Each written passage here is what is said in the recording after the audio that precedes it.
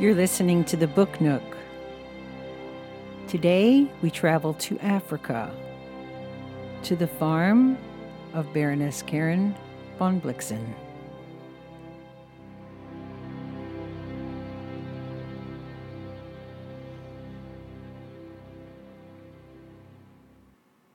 I had a farm in Africa, at the foot of the Nyong Hills. The equator runs across these highlands 100 miles to the north, and the farm lay at an altitude of over 6,000 feet. In the daytime, you felt that you had got high up near to the sun, but the early mornings and evenings were limpid and restful, and the nights were cold. The geographical position and the height of the land combined to create a landscape that had not its like in all the world. There was no fat on it, no luxuriance anywhere. It was Africa, distilled up through 6,000 feet like the strong and refined essence of a continent.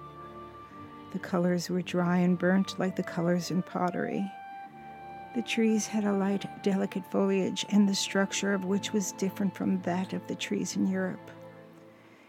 It did not grow in boughs or cupolas, but in horizontal layers, and the formation gave to the tall, solitary trees a likeness to palms or heroic, romantic air like full-rigged ships with their sails furled, and to the edge of a wood-rigged, strange appearance, as if the whole wood were faintly vibrating.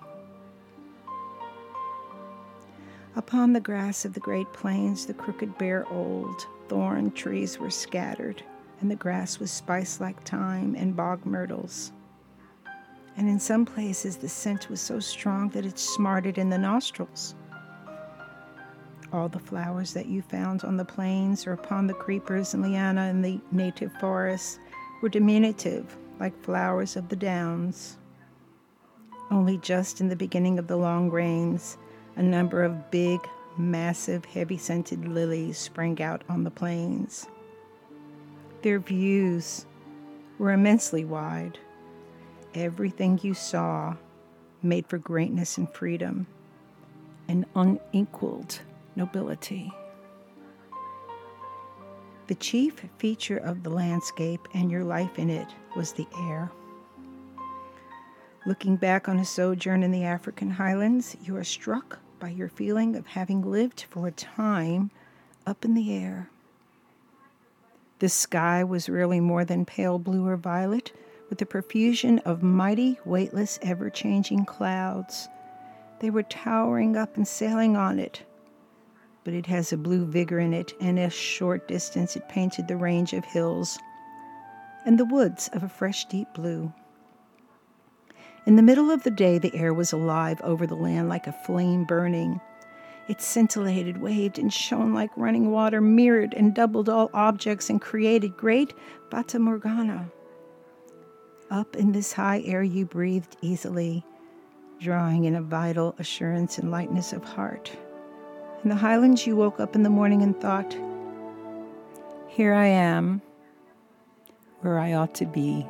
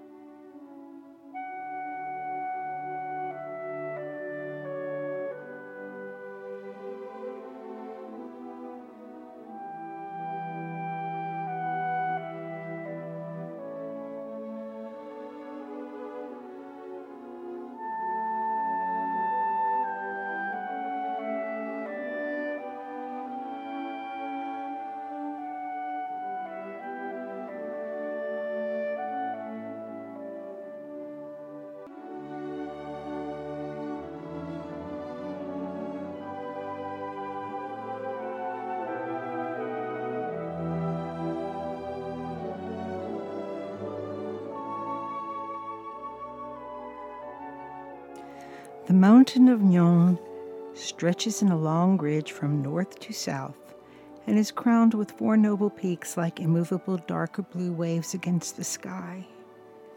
It rises 8,000 feet above the sea and to the east 2,000 feet above the surrounding country. But to the west the drop is deeper and more precipitous. The hills fall vertically down towards the great Rift Valley. The winds in the highlands blow steadily from the north to the northeast, and it is the same wind that down at the west coasts of Africa and Arabia they named the monsoon the east wind, which was King Solomon's favorite horse. Up here it is felt as just the resistance of the air as the earth throws herself forward into space. The wind runs straight against the Nook Hills, and the slopes of the hills would be the ideal place for setting up a glider. That glider would be lifted against the Nook Hills, and the clouds which were traveling with the wind struck the side of the hill and hung around it, or were caught on the summit and broke into rain. But those that took a higher course and sailed clear of the reef dissolved to the west of it, over the burning desert of Rift Valley. Many times I have from my house followed these mighty processions advancing, and have wondered to see their profound floating masses as soon as they had gotten over those hills, vanishing into the blue air and be gone. The hills from the farm changed their character many times in the course of the day, and sometimes they looked quite close, and at other times very far away. And in the evening, when it was getting dark, it would look first as you gazed at them as if the sky, a thin silver line, was drawn all along the silhouette of the dark mountain. And then as night fell, the 4 peaks seemed to be flattened and smoothed out, as if the mountain was stretching and spreading itself. From there, the Nook Hills, you have a unique view.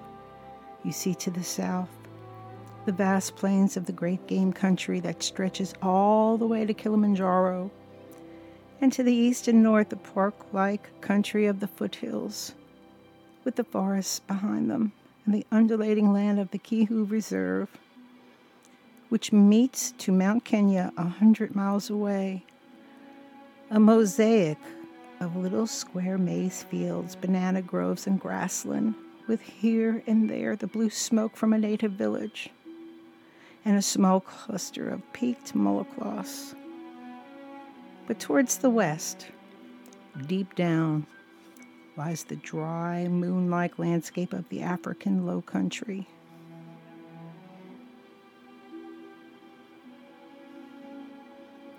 The brown desert is irregularly dotted with little marks of the thorn bushes, and the winding riverbeds are drawn up with crooked, dark green trails.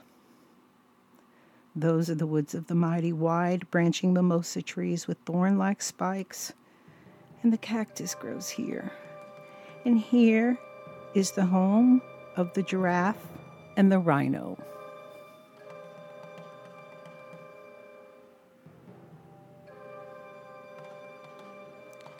The hill country itself, when you get into it, is tremendously big, picturesque, and mysterious. It's varied with long valleys, thickets, green slopes, and rocky crags. High up under one of those peaks, there is even a bamboo grove. There are springs and wells in the hills. I have camped up here by them. And in my day, the buffalo, the eland, and the rhino lived in the Nook Hills. The very old natives remembered a time when there were elephants there, and I was actually sorry that the whole Nook Mountain was not enclosed in the game reserve. Only a small part of it was the game reserve, and the beacon on the southern peak marked the boundary of it. And when the colony prospers in Nairobi, the capital grows into a big city, the Nook Hills might have a matchless game park for it. But during my last years in Africa, many young Nairobi shop people went onto the hills on Sundays on their motorcycles and shot at anything they saw, and I believe that the big game will have wandered away from the hills through the thorn thickets and the stony ground further south. And up upon that very ridge of hills and on the four peaks themselves it was easy to walk, because the grass was short on the lawn, with the gray stone in places breaking through the sward. All along the ridge, up and down the peaks like a gentle switchback, there ran a narrow game path. And one morning, at the time I was camped in those very hills, I came up here and walked along that path, and I found its fresh tracks and the dung of a herd of eland. Those big peaceful animals may have been up on the ridge at sunrise walking in a long row, and you cannot imagine that they had come for any other reason, just to look. All they wanted to do was look, deep down on both sides, at the land below.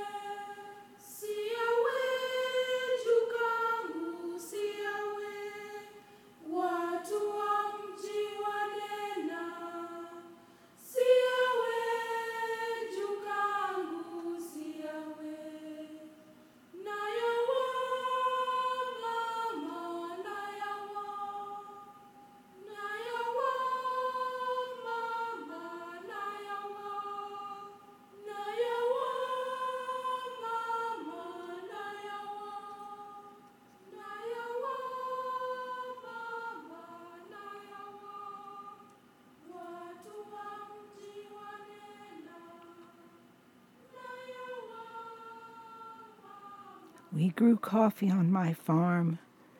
The land was in itself a little too high for coffee, and it was hard work to keep it going. We were never rich on the farm. But a coffee plantation is a thing that gets hold of you and does not let you go, and there is always something to do on it. You are generally just a little behind with your work. In the wildness and irregularity of the country, a piece of land laid out and planted according to rule looked very well. Later on, when I flew in Africa and became familiar with the appearance of my farm from the air, I was filled with admiration for my coffee plantation that lay quite bright green in the gray-green land, and I realized how keenly the human mind yearns for geometrical figures. All the country round Nairobi yearns for geometrical figures, particularly to the north of the town, and is laid out in a similar way. And here live a people who are constantly thinking and talking of planting, pruning, or picking coffee, and who lie at night and meditate upon improvements to their coffee factories. Coffee growing is a long job. It does not at all come out as you imagine. When yourself young and hopeful, in the streaming rain, you carry the boxes of your shining young coffee plants from the nurseries and, with the whole number of farmhands in the fields, watch the plants set in the regular rows of holes in the wet ground where they are to grow, and then have them thickly shaded against the sun, with branches broken from the bush, since obscurity is the privilege of young things.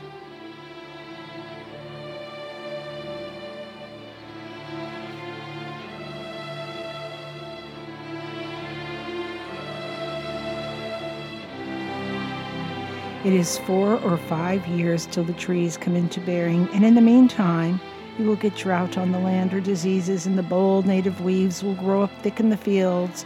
The blackjack, which has long scabrous seed vessels that hang onto your clothes and stockings. Some of the trees have been badly planted with their taproots bent. They will just die as they begin to flower. You plant a little over 600 trees to the acre, and I had 600 acres of land with coffee. My oxen dragged the cultivators up and down the fields, between the rows of trees, many thousand miles patiently awaiting countless bounties. There are times of great beauty on a coffee farm. When the plantation flowered in the beginning of the rains, it was a radiant sight like a cloud of chalk in the midst in the drizzling rain over 600 acres of land.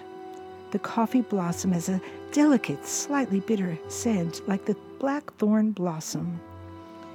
When the fields redden with their ripe berries, all the women and children, whom they call the Totos, were called out to pick the coffee off the trees together with the men, and then the wagons and carts brought it down to the factory near the river. Our machinery was never quite what it should have been, but we had planned and built the factory ourselves and thought highly of it. Once, the whole factory burned down and had to be built up again. The big coffee dryer turned and turned, rumbling the coffee in its iron belly with a sound like pebbles that are washed about on the seashore. Sometimes the coffee would be dry and ready to take out of the dryer in the middle of the night. That was a picturesque moment, with many hurricane lamps in the huge dark room of the factory that was hung everywhere with cobwebs and coffee husks, and with eager glowing dark faces in the light of the lamps round the dryer. The factory, you felt it hung in the great African night like a bright jewel in the Ethiop's ear. Later on, the coffee was hulled, graded, and sorted by hand and packed in sacks sewn up with a saddler's needle. And then, in the end, in the early morning, while it was still dark, and while I was lying in bed, I could hear the wagons loaded up high with the coffee sacks, 12 to a ton with 16 oxen to each wagon, starting on their way to Nairobi railway station up the long factory hill, with much shouting and rattling, the neighbors and the drivers running beside the wagons. I was pleased to think that this was the only hill up on their way, for the farm was 1,000 feet higher than the town of Nairobi. And in the evening I walked out to meet the procession that came back, the tired oxen hanging their heads in front of the empty wagons with the tired little Toto leading them, and the weary drivers trailing their whips. The coffee would be on the sea in a day or two, and we could only hope for good luck at the big auction sales in London. I had 6,000 acres of land, and thus much got the spare land because of the coffee plantation. Part of my farm was native forest, and about 1,000 acres were squatters' land, what they called shambas. The squatters are natives who, with their families, hold a few acres on a white man's farm, and in return have to work for him a certain amount of days in the year.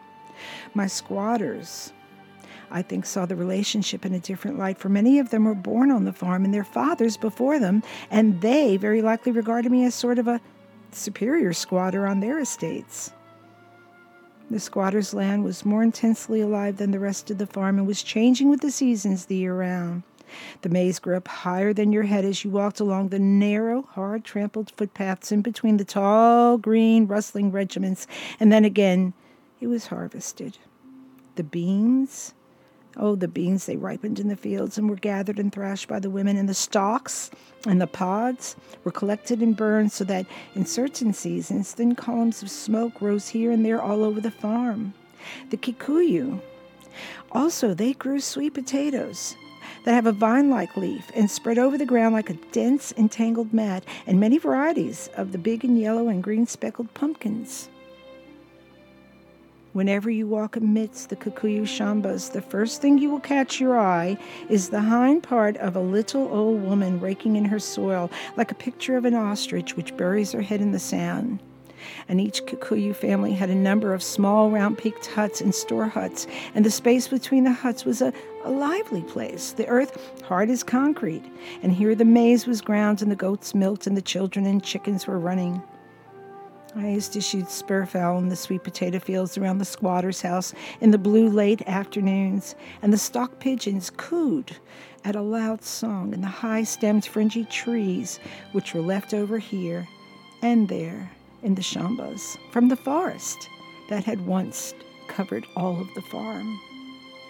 I had, moreover, a couple of thousand of acres of grassland on the farm, and here the long grass ran and fled like sea waves before the strong wind, and the little Kikuyu herd boys herded their father's cows.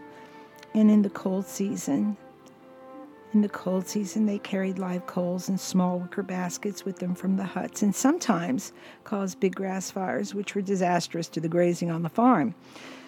But in the years of drought, the zebra and the eland came down to the farm's grass plains.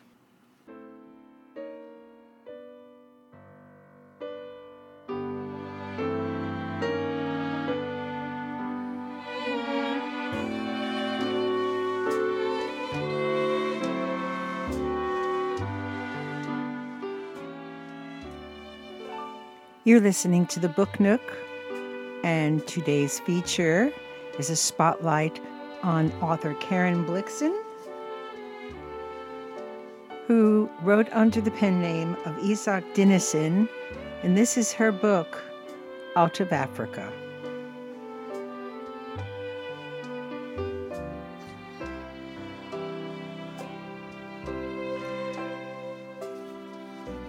Nairobi was our town, 12 miles away, down on a flat bit of land amongst hills.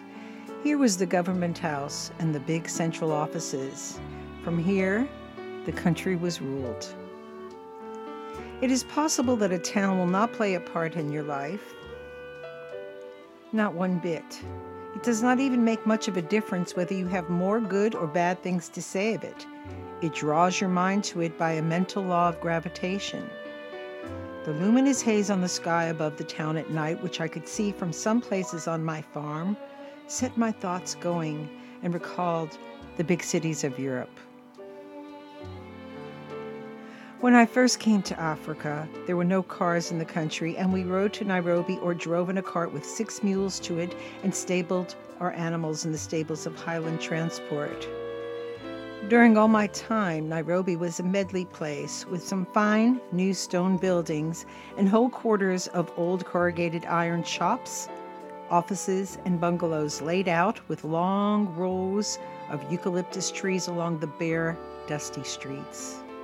The offices of the High Court, the Native Affairs Department, and the Veterinary Department were lousily housed, and I had a great respect for those government officials who could get any work at all done in the little burning lot inky rooms in which they were set.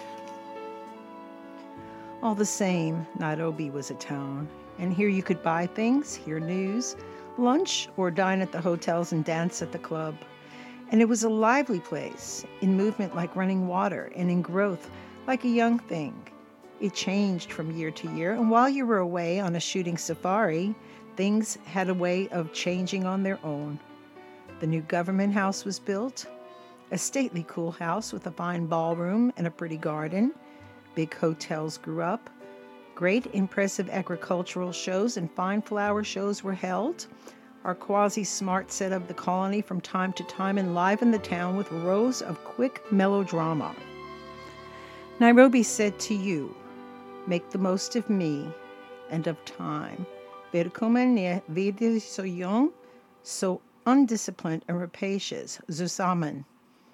Generally, I and Nairobi were in very good understanding, and at one time I drove through the town and thought, there is no world without Nairobi streets.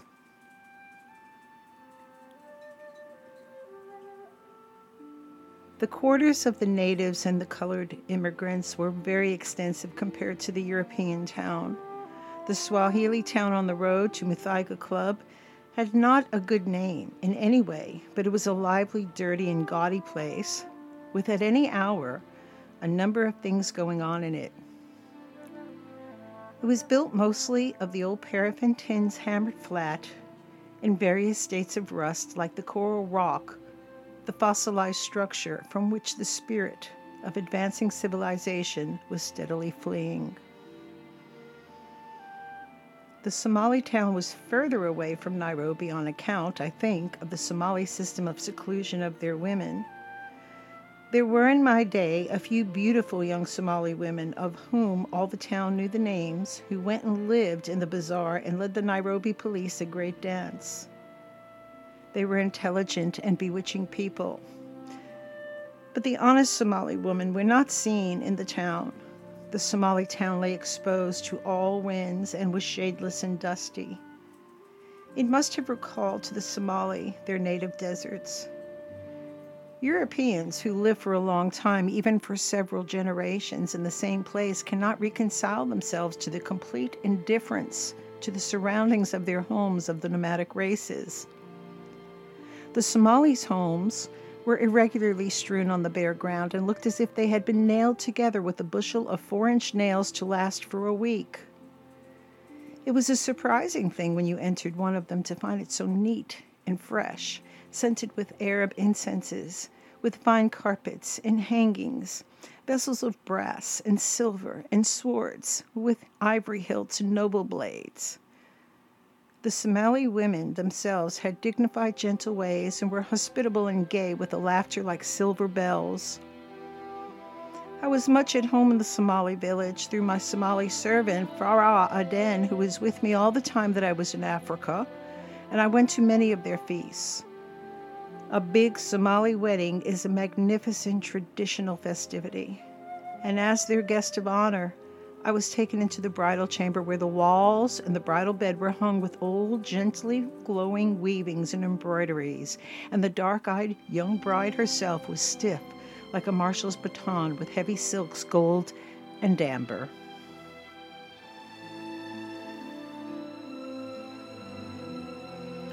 The Somali were cattle dealers and traders all over the country.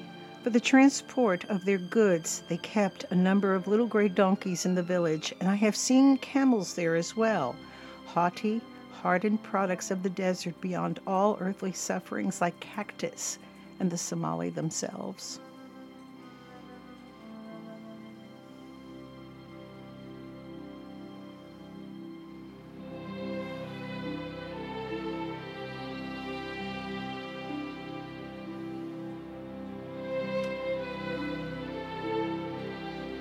The Somali bring much trouble upon themselves by their terrible tribal quarrels. In this matter, they feel and reason differently from other people. Farah belonged to the tribe of Habir Unis, so that personally in a quarrel I sided with them. At what time there was a great real fight in the Somali town between the two tribes of Dubai Hantis and Haber Shalo, with rifle shooting and fires, and 10 or 12 people killed until the government interfered. Farah then himself had a young friend of his own tribe by the name of Saeed, who used to come out to see him at the farm, and who was a graceful boy, so that I was sorry when I was told by my houseboys that Saeed had gone round to visit a Habir Shal family in their house, when an angry member of the Dublahantis tribe had passed and fired 2 shots haphazardly through the wall of the house and broken Saeed's leg. I condoled with Farah on his friend's misfortune. "What, Saeed?" Farah cried out in vehemence. "That was good enough for Saeed. Why must he go and drink tea in the house of a Habir Shaul?" The Indians of Nairobi dominated the big native business quarter of the bazaar, and the great Indian merchants had their little villas just outside the town. They all had a taste for stonework, stairs, balusters, and vases rather badly cut out of the soft stone of the county, like the structures which children built of pink ornamental bricks. They gave tea parties in their gardens with Indian pastry in the style of the villas, and they were cleverly traveled and highly polite people. But in Africa, such are grasping tradesmen that with them you would never know if you were to face with a human individual or with the head of a firm. I had been to Salome Vergi's home And one day I saw the flag at half-mast above his compound of the warehouse, and I asked Farrar, "Is Suleiman Berger dead?" "Half dead," said Farrar.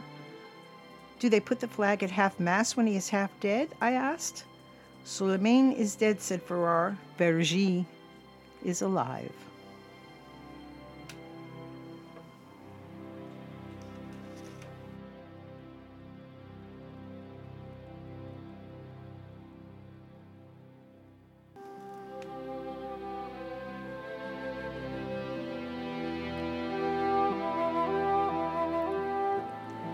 You've been listening to Out of Africa, the letters from Karen Blixen on her journey. Join us again on the Book Nook, here on Island Waves, the voice of Prince Edward Island.